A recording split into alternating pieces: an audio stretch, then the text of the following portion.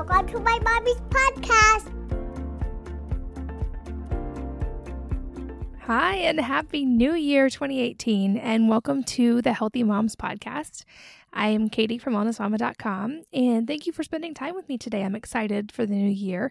I actually find it really hard to believe that 2017 is already over. I know for our family, it was an amazing, busy, crazy whirlwind year, but I wouldn't change it for the world. One of the highlights for us was definitely taking a 7,500-mile RV trip that lasted 7 weeks and covered 19 states. And we were homeschooling during that and trying to run the blog and everything else during that. So it was a whirlwind and it was crazy. Other than that, we traveled out of the country twice as a family, and any kind of travel with 6 kids is crazy, but international especially. And I also took a trip to Switzerland to learn at a natural medicine clinic there. And I'll be sharing a lot of that information over the next year. And I might even have a chance for you guys to actually go visit. So it's pretty awesome. I got to hike an Alp while I was there. So funny story about that. When someone from Germany says you're going to go on a little hike, their definition can literally sometimes mean hiking over an Alp. I think it was like a 20-mile hike. It was very long, awesome, and very tiring.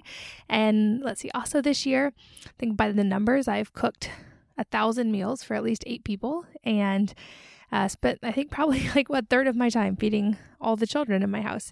But it's been a wonderful year, and I think 2018 will be just as exciting, if not more so. And I'm really looking forward to this next year and am looking forward to spending some of that time with you. And this is the time of the year that my husband and I really sit down and we set our experiments and challenges for the next year. And the reason we call them experiments and challenges instead of goals is kind of severalfold. So basically, the way our mindsets work, we're both very type A, and with goals or resolutions, it's possible to succeed or fail. You either reach it or you don't. And there's a time and a place for those. And I'm actually a big fan of setting goals. But when it comes to things we're going to do together or to things that are important to our family, we tend to focus on experiments and challenges instead because experiments are designed to test a hypothesis. So there's no possibility of failure. There's only learning, either proving or disproving. But either way, you learn from it. So for our things that we do together or for our family, we call them experiments and we focus on those instead. And this tends to evoke a lot more action and excitement than just the idea of goals or resolutions. So we keep the focus there. And it's something you can try if you have set resolutions in the past or goals and had trouble reaching them. Maybe this year, call it an experiment or a challenge and let it be fun instead. And this comes somewhat from the idea that Tim Ferriss put out there. He says that he thinks of life in terms of 2-week experiments and 6-month projects. And both of those are basically much more doable. Like I said, this creates a mindset of experimentation, which means that even if things go wrong or you don't accomplish what you hope, you learn from them. And it also makes everything much more doable and bite-sized. I think the idea of like a 1-year resolution or goal or a 5-year plan can be really hard to break down into achievable pieces. And as humans, it's easy to think, oh, well, I'm going to do it in 5 years, but I'll really start focusing on that in the last 2 years, and you put it off when you could be taking action right now. So this is just a fun tip that we do. And so I'll be sharing some of the exciting parts of our challenges and experiments soon. But as a sneak peek that I'm only telling podcast listeners for now, Wellness Mama is going to slowly start becoming much more of a community than just a blog. So I won't be the face of and the only Wellness Mama anymore. That's all I'll say for now. More on that soon. But just look for some really fun and exciting changes, and all of it with the goal of reaching more families and creating a community that helps you guys. But for now, I wanted to share a few of the experiments that I'm going to be focusing on in this new year, and also a few fun ones that you can try that are essentially either free or almost free. So first and foremost, the new one I'm going to be trying really soon, starting January 9th, if you want to join me, is a food-based detox. It's basically a soup cleanse. I'm running this together with my friend Krista Orecchio, who is a clinical nutritionist, and she's also just a super amazing human being, and she's pregnant with her first child and due very, very soon. And so as she prepares for birth, and as all of us probably maybe overindulged a little over the last couple of weeks, we decided to team up to do basically a whole life reset, which would be, it's going to be a food-based soup cleanse. So you're not fasting, you're not taking any crazy supplements. She's going to be guiding us through a soup-based cleanse where it's very just targeted, specialized soups that target different organs in the body. to try to revive your entire system for the new year, get things digestion going well and the immune system strong before flu season. And I'm going to be guiding a lifestyle reset of helping to just reset your home to more natural, less stress, more planning, and getting the chemicals out. I know a lot of you guys are already there, but if you want to join us, I'm going to be doing it like I said, and I know a lot of people have already joined on. It's going to be super fun. We're going to have 3 live webinars where you can talk to us and ask questions, and I'd love to see you there. You can find out more at wellnessmama.com/go/soup-detox. So that's wellnessmama.com/go/soup-detox. So yeah, find out more there, and I'd love to see you on those webinars and to chat with you. Another thing that we're doing this year is our experiment and challenge that we do every year is refining our family manifesto. And so what this means is I think it's easy because family life can be so busy and have so many challenges to just kind of get stuck in a rut or to be just trying to put out fires more than being able to actually proactively have a plan because there is so much busyness. And so as a family, we've been each year adopting a manifesto that helps us all be more intentional, not just in the new year, but beyond that as well. And this comes from the idea, my husband and I have always had some long-term objectives and things we hope to impart to our kids before they leave home. But now as they're getting older, we're trying to make them an active part of this and make them feel very much a part of the family culture and important to it. And instead of just passive students, or rather than us trying to just teach them things, quote unquote, or impart things to them, making them an active part of that process. So I'm actually going to be sharing a lot more about our family dynamics and our parenting decisions in the coming months, because a lot of you guys have asked about homeschooling or parenting or how we're creating an entrepreneurial mindset in our kids. But we've been refining this family manifesto over the last few years to focus on things that are important to us. And like I said, to help create a family culture. And I'm going to be, like I said, delving into a lot more of this soon, but this is just one of our New Year's experiments that we always do. And so some of the things, for instance, that are in our family manifesto that we include as a focus and that we're very intentional about, I mentioned the entrepreneurial mindset, which this is something that's very important to both of us, and it's important for us to teach our kids because I really do think that our children's generation, especially, they're going to face quite a few problems, especially the way the world's looking right now and the environment. And just there's a lot of problems. And so it's really important to us to raise them with an entrepreneurial mindset to try to tackle these problems. So basically a mindset of solving problems and thinking outside the box and connecting the dots where other people aren't connecting the dots. And so we have a lot of ways of doing that. Like I said, I'll be explaining more of those soon, but those are really important things to us to impart to them. Along with that, we have it as part of our family culture and our manifesto to always cultivate the skill of learning new skills quickly. And the reason for this is what we really strongly feel with our kids, and especially homeschooling them and being responsible for their education, that we truly can't actually know the skills that they're going to need when they're adults, because likely a lot of those skills have not even been invented yet. So for instance, if I had tried at my son's age 11, to learn how to grow an online business, it would not have actually been possible because that platform that didn't exist, that job, that experience did not exist in the world. And that's going to very likely be the case for whatever they choose to do in life as well. So what we can do is teach them how to learn quickly and to say yes to new opportunities and then figure it out as they go.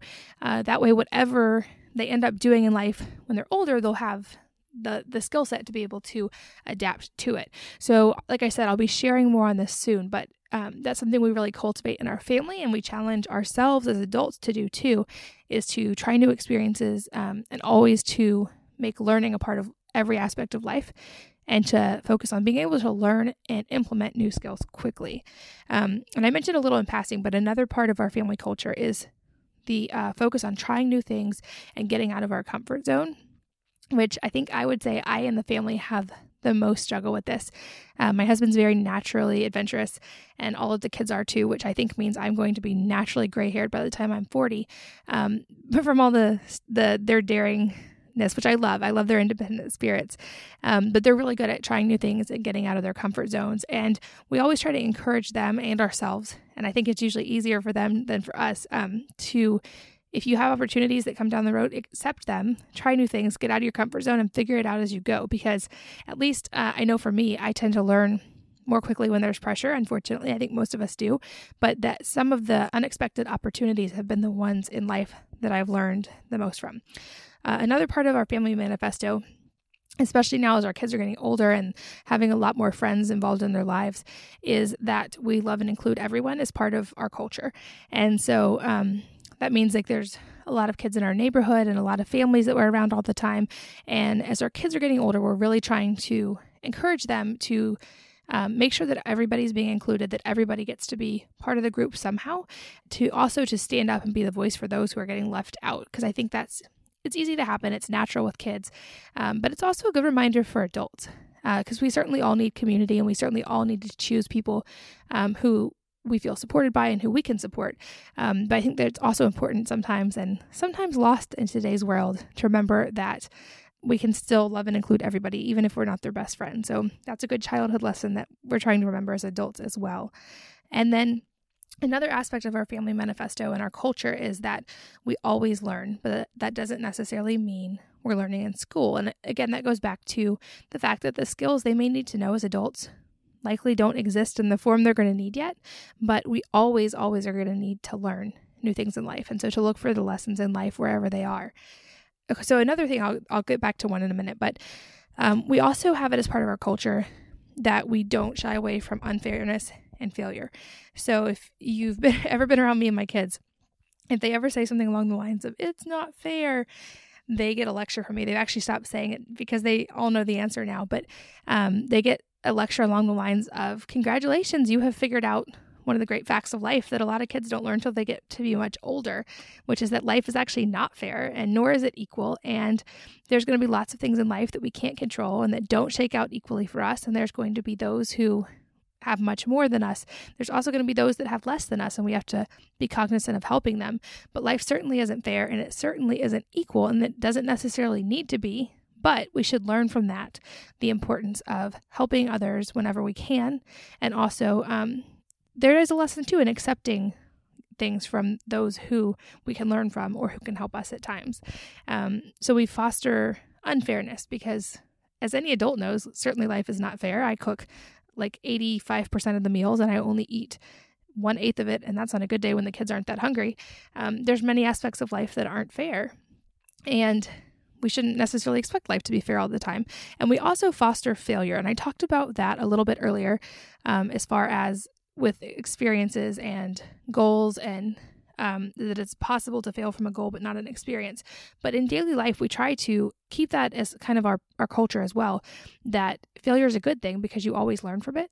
And also realizing as adults, most of the time in life, the things we look back on that seemed so difficult at the time, in 2 years when you look back, you have learned from, and they don't seem nearly as hard.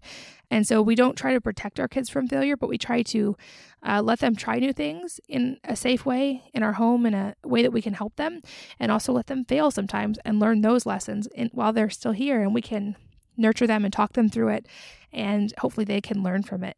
And another thing, now that we've got almost teenagers, which I can't believe I actually say those words, and I feel quite old when I do, something we do that's part of our family culture that is definitely probably unusual, and I'll talk more about this as well this year. So we homeschool, and they'll finish most of their formal education before about high school age.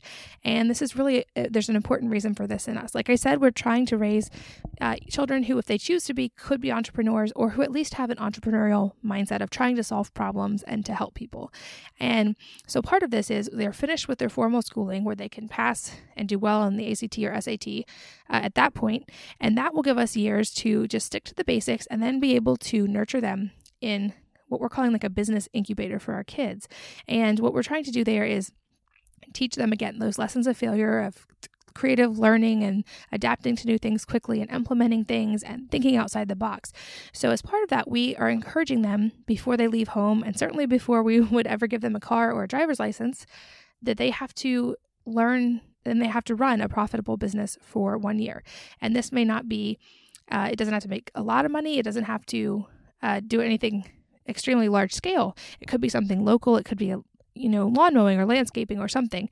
But to us, this is a really good way that we can teach them a lot of lessons about managing finances for one, and accountability and responsibility. And also, of course, the focus of helping others and improving things, whether that be in our local community or a larger community.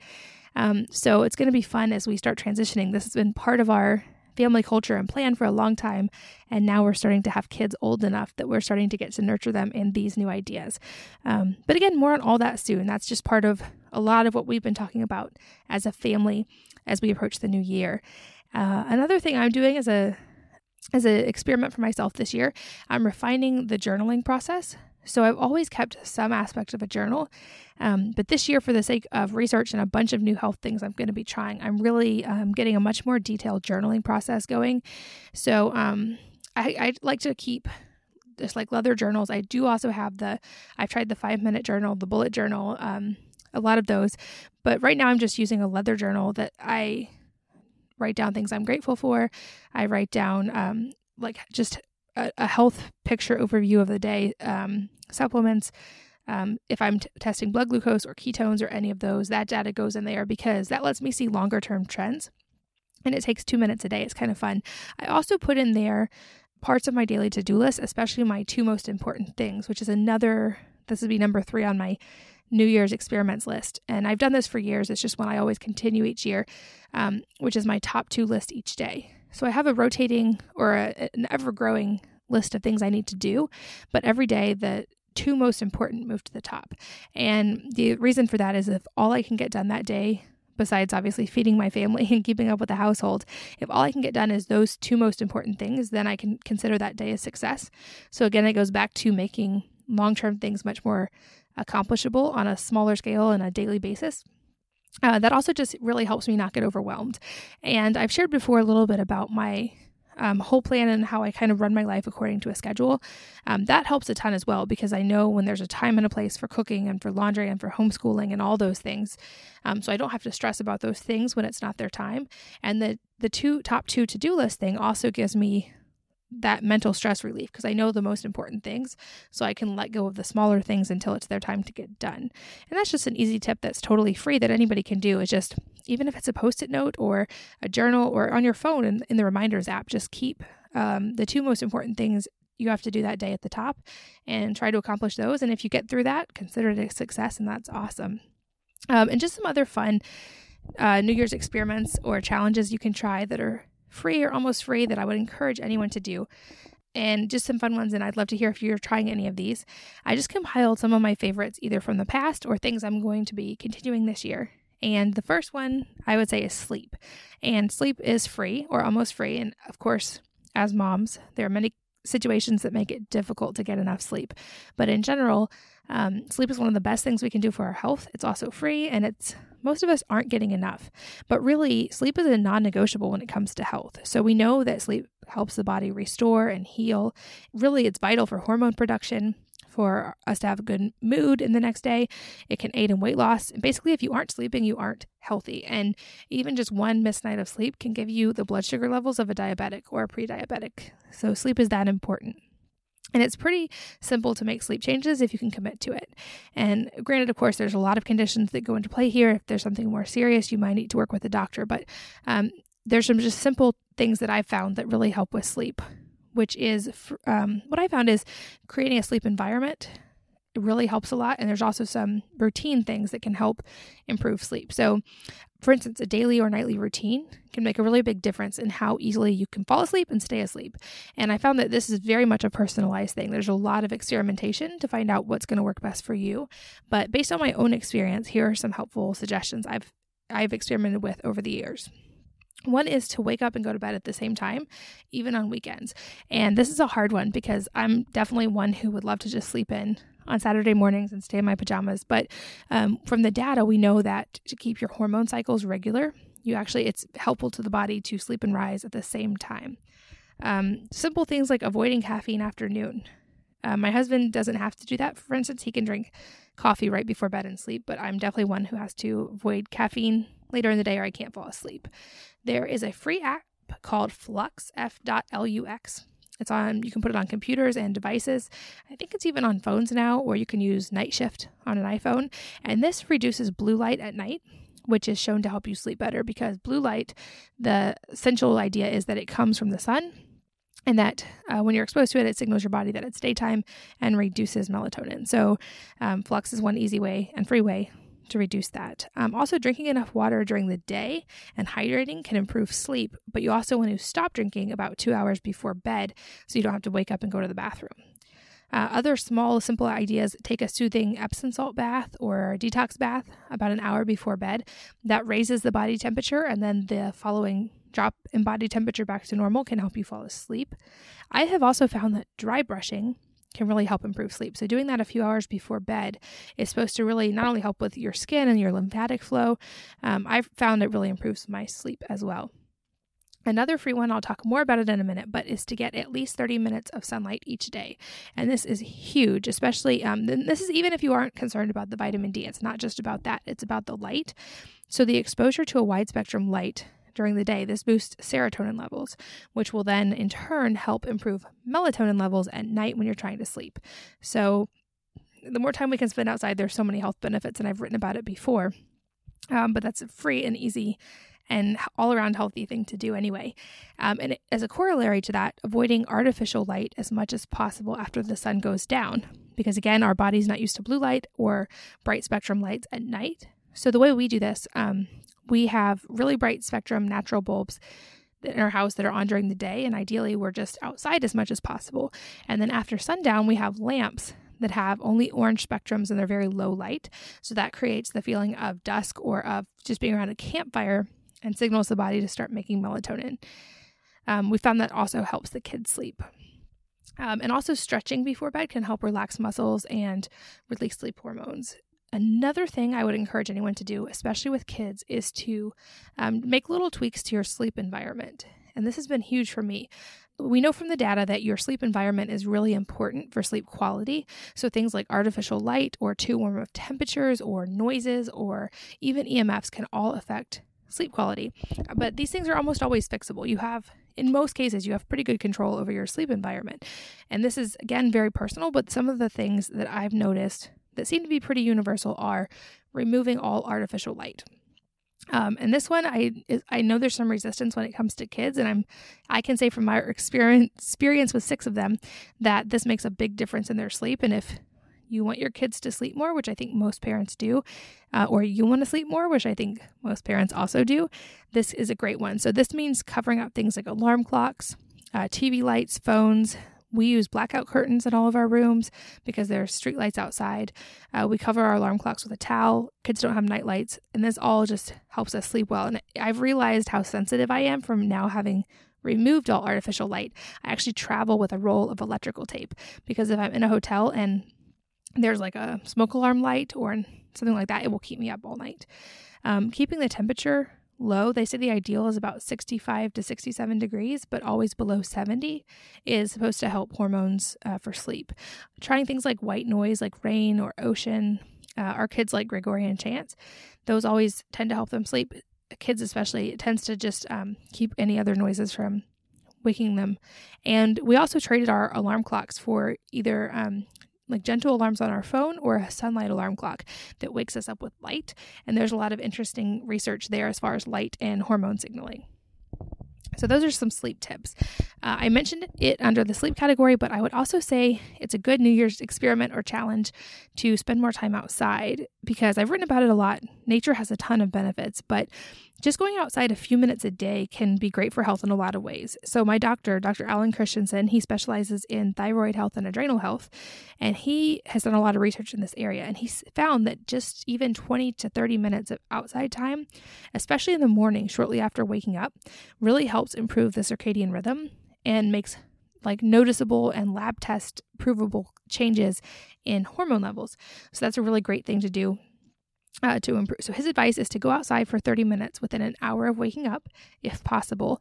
And so his tip is that your body uses cortisol to rescue you from low blood sugar.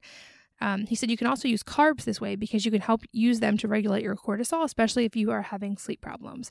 So he said start your day with 25 to 35 grams of protein and finish with carbs. So basically his plan, eat proteins and fats in the morning, eat carbs at night. And these options could be things like sweet potatoes or turnips or squash or beets or rutabagas. It does not have to be bread. But having some healthy carbs late at night helps with the cortisol levels, and it can also help improve all your hormones like leptin and ghrelin and a bunch of others. But that, again, starts with getting sunlight in the morning. So that's a really easy free tip, and it's great for you.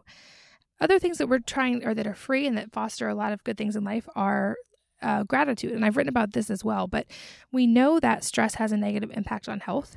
But research is now finding that having a quote unquote attitude of gratitude can be an antidote to stressful situations, because in modern life, we can't avoid things that are stressors.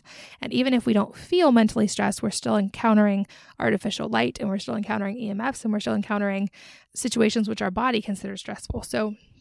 But the research has found that grateful people, or those who perceive gratitude as a permanent trait rather than a temporary state of mind, have an edge on those who aren't as grateful when it comes to health. There's a lot of research on this. So grateful people are found to take better care of themselves. They engage in more protective health behaviors like exercise and healthy diet, and they tend to just also be more involved in their communities. So cultivating an attitude of thankfulness and gratitude is linked to better hormone balance, better immune function, better ability to relax, that one makes sense, and even decreased rates of disease. But there's an interesting paradox here. So it's easy to fall into the trap, I think, especially this time of year with the holidays, falling into the trap of thinking, if only I had XYZ, I'd be happy, or if only I didn't have to deal with XYZ, I'd be happy. But this is a pretty vicious cycle. There's a really interesting TED Talk from someone named Sean Anker, and he points out that gratitude and happiness are the first step in this, not the end result. So making the choice to be happy and have gratitude is not only healthy, but it can improve our performance and our ability as well. So in other words, it's not that if we had these things or didn't have to deal with these things that we would be happy, but if we can cultivate happiness and gratitude, those things won't seem as bad to begin with. But as human beings, I think negativity is an easy trap to fall into, because it sounds really simple just to be grateful, but it turns out there's a lot of biological reasons that doesn't come so easy, and that's not a bad thing. We just have to understand it so we can then counteract it. So by all measures, like if you're listening to this right now, our living conditions are better than most of the world. We probably have all eaten food today. Most of it was even food that we chose and enjoyed. We're probably wearing clothing right now. We probably have friends and a social support system or family members that we talk to regularly, which are all super important signals for health. So we all have objectively plenty to be grateful for, but it's really easy to dwell on financial problems, or for me, the one negative comment on a blog post, or the one thing we could wish we could fix about our bodies. And this makes sense from a biological standpoint, because in past times, especially those were survival mechanisms, we had to be aware of things like that. But they can make gratitude really difficult in today's world, because we're wired to pay attention to things that could be negative or harmful as a survival instinct. But when we're in a world where we're getting constant input from the internet and from social media and from the media on negativity, this interest can backfire. So like I said, we try to cultivate gratitude in our family, and I know a lot of people really are focusing on that. But some things that have helped us with cultivating a grateful attitude, which is, again, also a free thing to do to make gratitude a habit. A couple tips that have helped me. One is to have a daily list. So I mentioned I do this in my journal, but every day I just write down a few things I'm especially grateful for. And this could be little things like my garden or having a dishwasher, or it could be big things like my children and my husband. But I found that this helps me keep the focus on all the blessings in my life instead of the hard things. And I find that when I do it first thing in the morning, it kind of sets the tone for the day. So my advice would be to kind of tie all that in together. Go outside if you can, depending on where you live, or at least sit by a window and get bright light in the morning and write down things you're grateful for. Another thing that I love doing once in a while is writing gratitude letters, which I will just write a letter to a friend or a family member, just thanking them for their influence in my life and letting them know all the reasons I'm grateful for them. Because I think, again, it's also easy to find struggles even in family relationships. And I think that occasionally thinking about and writing down these things help you also keep that focus on the people you love while you're grateful for them.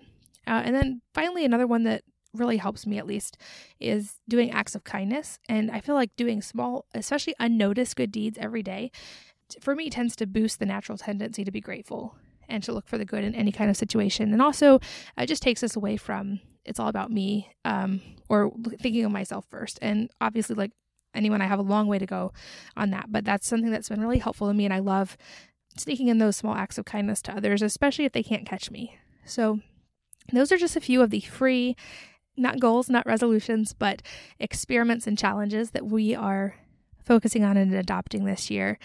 And I'd love to hear from you guys on social media. Maybe tag me on Instagram. I'm Wellness Mama there, with a picture of you and what you're doing this year and how you're challenging yourself and how you are helping others or being grateful, or what experiments you're going to try in your life. Because I love to hear from you guys, and I love to hear from the community.